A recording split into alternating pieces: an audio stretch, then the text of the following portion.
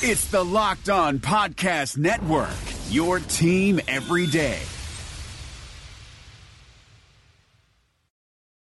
You are Locked On Vikings, your daily Minnesota Vikings podcast. Part of the Locked On Podcast Network, your team every day.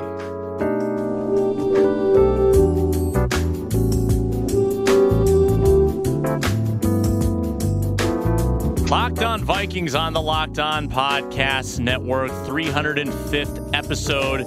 My name's Sam Ekstrom. The co-host is Sage Rosenfels. Sage, I've been on vacation. I have been in the great city of Las Vegas up until last night, my first time there, and I was watchful for any questionable activities going on involving any NFL players or Vikings players, and I did not find any, so I think the Vikings stayed out of trouble during their bye week.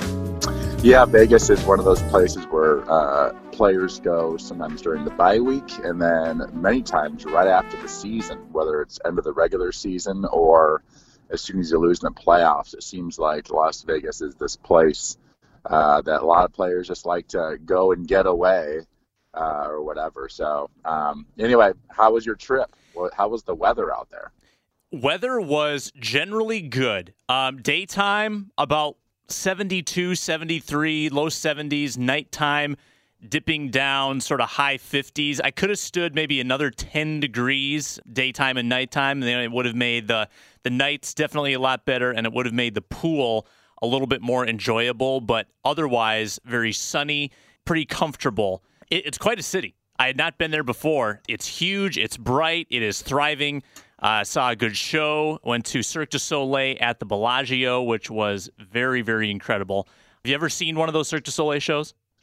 Yeah, I've seen a couple of them. I saw one that was involved with water. I think it was just called O or something that was like it. that. That was it. Yeah, I've seen 2 or 3, I believe, over the years. So I haven't been to Vegas in a long time. I think people don't realize that Vegas is not a pool destination city for about 5 or so months out of the year. It is chilly in the late fall and winter time. Yep, I think if we'd been there about a week earlier, it would have been in the 80s, and that would have been perfect. But can't complain. It was still a great trip. I'm glad I wasn't in the sports book last night. I was in the air, but I don't know if you read the articles about all the bad beats that Monday Night Football has had this season, but it was one of those deals where the meaningless last-second touchdown swung the over-under from under to over, even though it was totally inconsequential. And that's happened 2 or 3 times this year where a late touchdown has ruined it for a lot of the bettors. That's Vegas. You become more conscientious of that stuff when you start seeing the people betting on it, and it's pretty interesting. Yeah, it's of all the things to pay attention to, gambling on NFL games is about the bottom of my list. So I was watching the game pretty intently last night because I think just like everybody else, I wanted to see Brett Hundley and see what life after Aaron Rodgers sort of looks like right now. And to be honest with you, I wasn't unimpressed by Hundley. I don't think he played bad. I just think that the Packers aren't very good. We've been talking about it all year. I thought last night's game was more of a showcase for Ted Thompson. Who's the better GM, Ted Thompson or Rick Spielman? You look at when the starting quarterback goes down. Yeah, Ted Thompson has Aaron Rodgers, which really is a little bit lucky that he even got him, so late in the first round years ago. But the rest of the roster is below average, where the Vikings starting quarterback goes down, Sam Bradford, and they are still winning football games. And to me, that's just because the Vikings have a much better roster. So I thought Brett Hundley played fine last night. He didn't play great. He didn't play terrible. But more, I think it was more showcase the fact that the Packers aren't that good of a football team. Yeah, and the Vikings now have a full 2-game lead in the division. And I thought that was going to be a game where Hundley was going to emerge and sort of show why the team was so confident in him. And I picked him in our Friday picks, and I was absolutely wrong. And now you look at the schedule, and the Packers are 4-4. There was whispers about Aaron Rodgers maybe coming back from this thing in Week 15. Don't know if that's going to happen, but that gives Hundley 5 games. And the only way Rodgers is going to come back is if they're in it. At minimum, they have to be 6-7, a chance to go 9-7 when Rodgers comes back. And even that's a stretch. I just don't know if the Packers are going to win 2 or 3 games out of the next 5. They seem like a very, not only offensively, but let's talk about defensively. They did not force a punt last night against the Lions. There's greater problems there, and McCarthy said it after the game. There's greater problems than Brett Hundley. Yeah, and I think that's again goes to the fact that team isn't great. It's just amazing how much better Aaron Rodgers makes that whole football team. And Brett Hundley has nothing to do with defense. Yet that was probably the weakness of the Green Bay Packers last night was their defense. So their offense wasn't great, but at some point during the game, I think it was maybe mid-second quarter, I tweeted, take the training wheels off Brett Hundley. I really feel like that the guy can throw the ball. It's obvious he can read defenses. It's obvious he can sort of bounce around and buy a little time and try to make things happen when the first and second, third reads aren't there. But everything was, he threw about 6 passes behind the line of scrimmage that weren't screens, in the first part of that football game, where guys would get tackled for 3-yard losses on completions that weren't screens. I think Hundley's good enough to have an aggressive game plan, and I still feel like the Green Bay Packers aren't good enough to just sort of have that game manager at quarterback. I think that Mike McCarthy has to be more aggressive with Brett Hundley if they want to have any chance of getting back in this division race. Yep, looks really good for the Vikings now, although they've got to be careful because if Detroit beats them on Thanksgiving, then Detroit wins the tiebreaker, and that kind of eliminates that gap pretty quickly. So the Vikings can't be too comfortable, and I think Detroit is still the greatest threat now.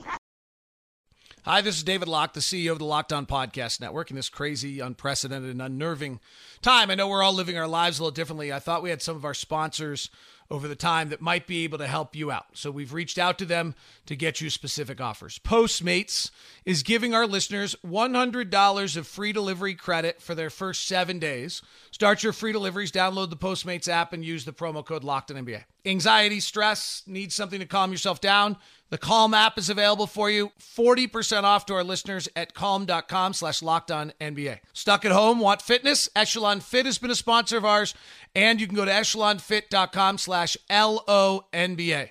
And if you're looking to add some new knowledge and get a little smarter in your free time, Masterclass, or at least your time at home, masterclass.com/PER is offering 15% off. If you missed any of those, go to lockedonpodcast.com/offers. That's lockedonpodcast.com/offers. Thank you very much for tuning in to Locked On Podcast Network. We hope to be here for you to give you a relief and respite from all the other news. And thanks very much. Be safe and practice your social distancing. Let's go through our picks that we made on Friday. We both went 3-1. Now, remember, you had a 70-point lead in our confidence meter contest. In the Dallas-Kansas City game, this was a point in my side of the ledger. I took the Cowboys, you took the Chiefs, and this was really a week, I thought, Sage, of NFC teams stepping up and saying, we are for real.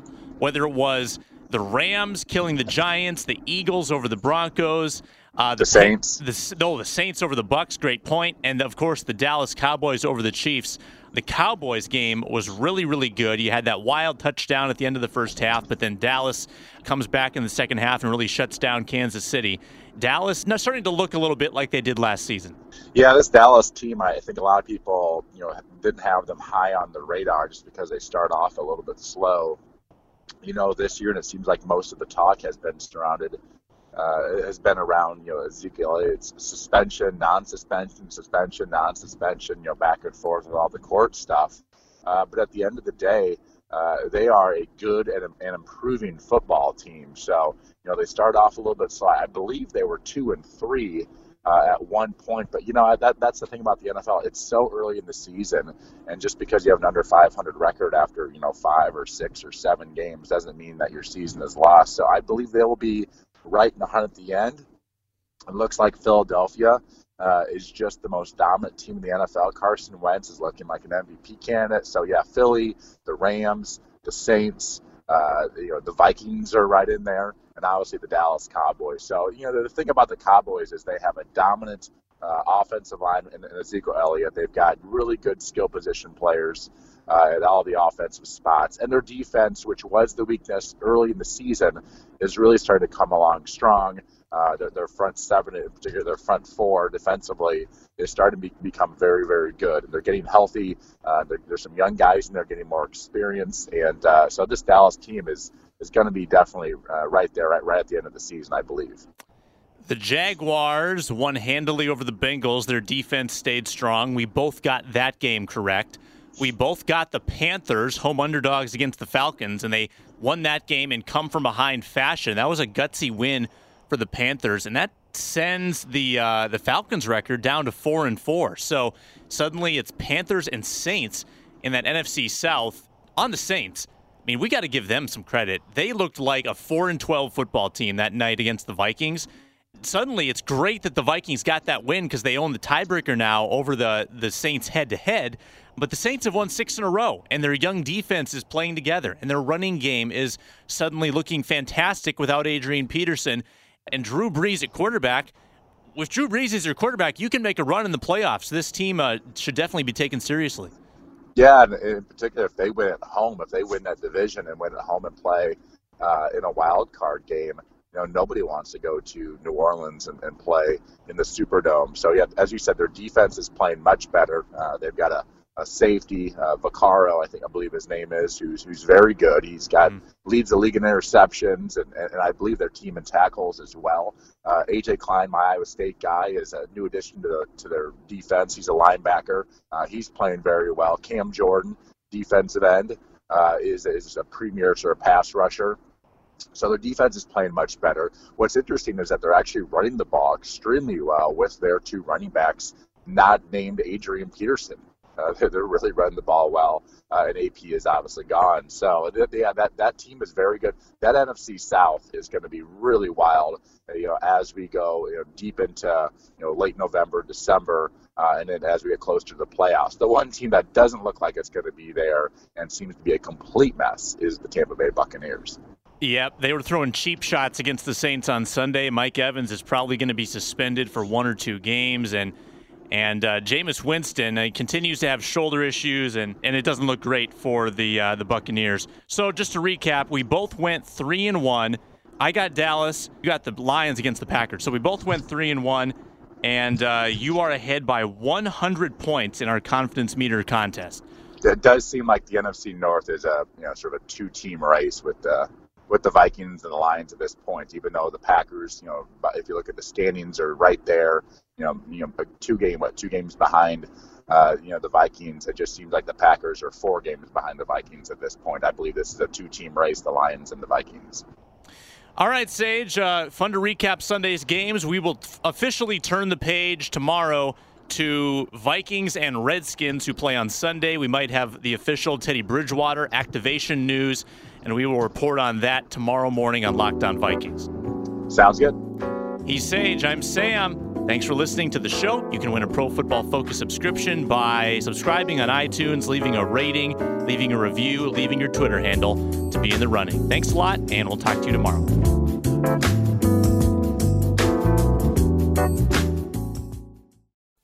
Hey, sports fans. My name's Ben Beacon. I'm the host of Locked On Wolves, the Minnesota Timberwolves podcast on the Locked On NBA Network. The Wolves might be in the middle of what's turned out to be a pretty miserable season, but there's still plenty to talk about. From the aftermath of the trade deadline to looking ahead at what moves Gerson Rosas and the front office might be planning for the summer, to the possibility that all-star snub Karl Anthony Towns could go off on any given night, it's still going to be a fun spring.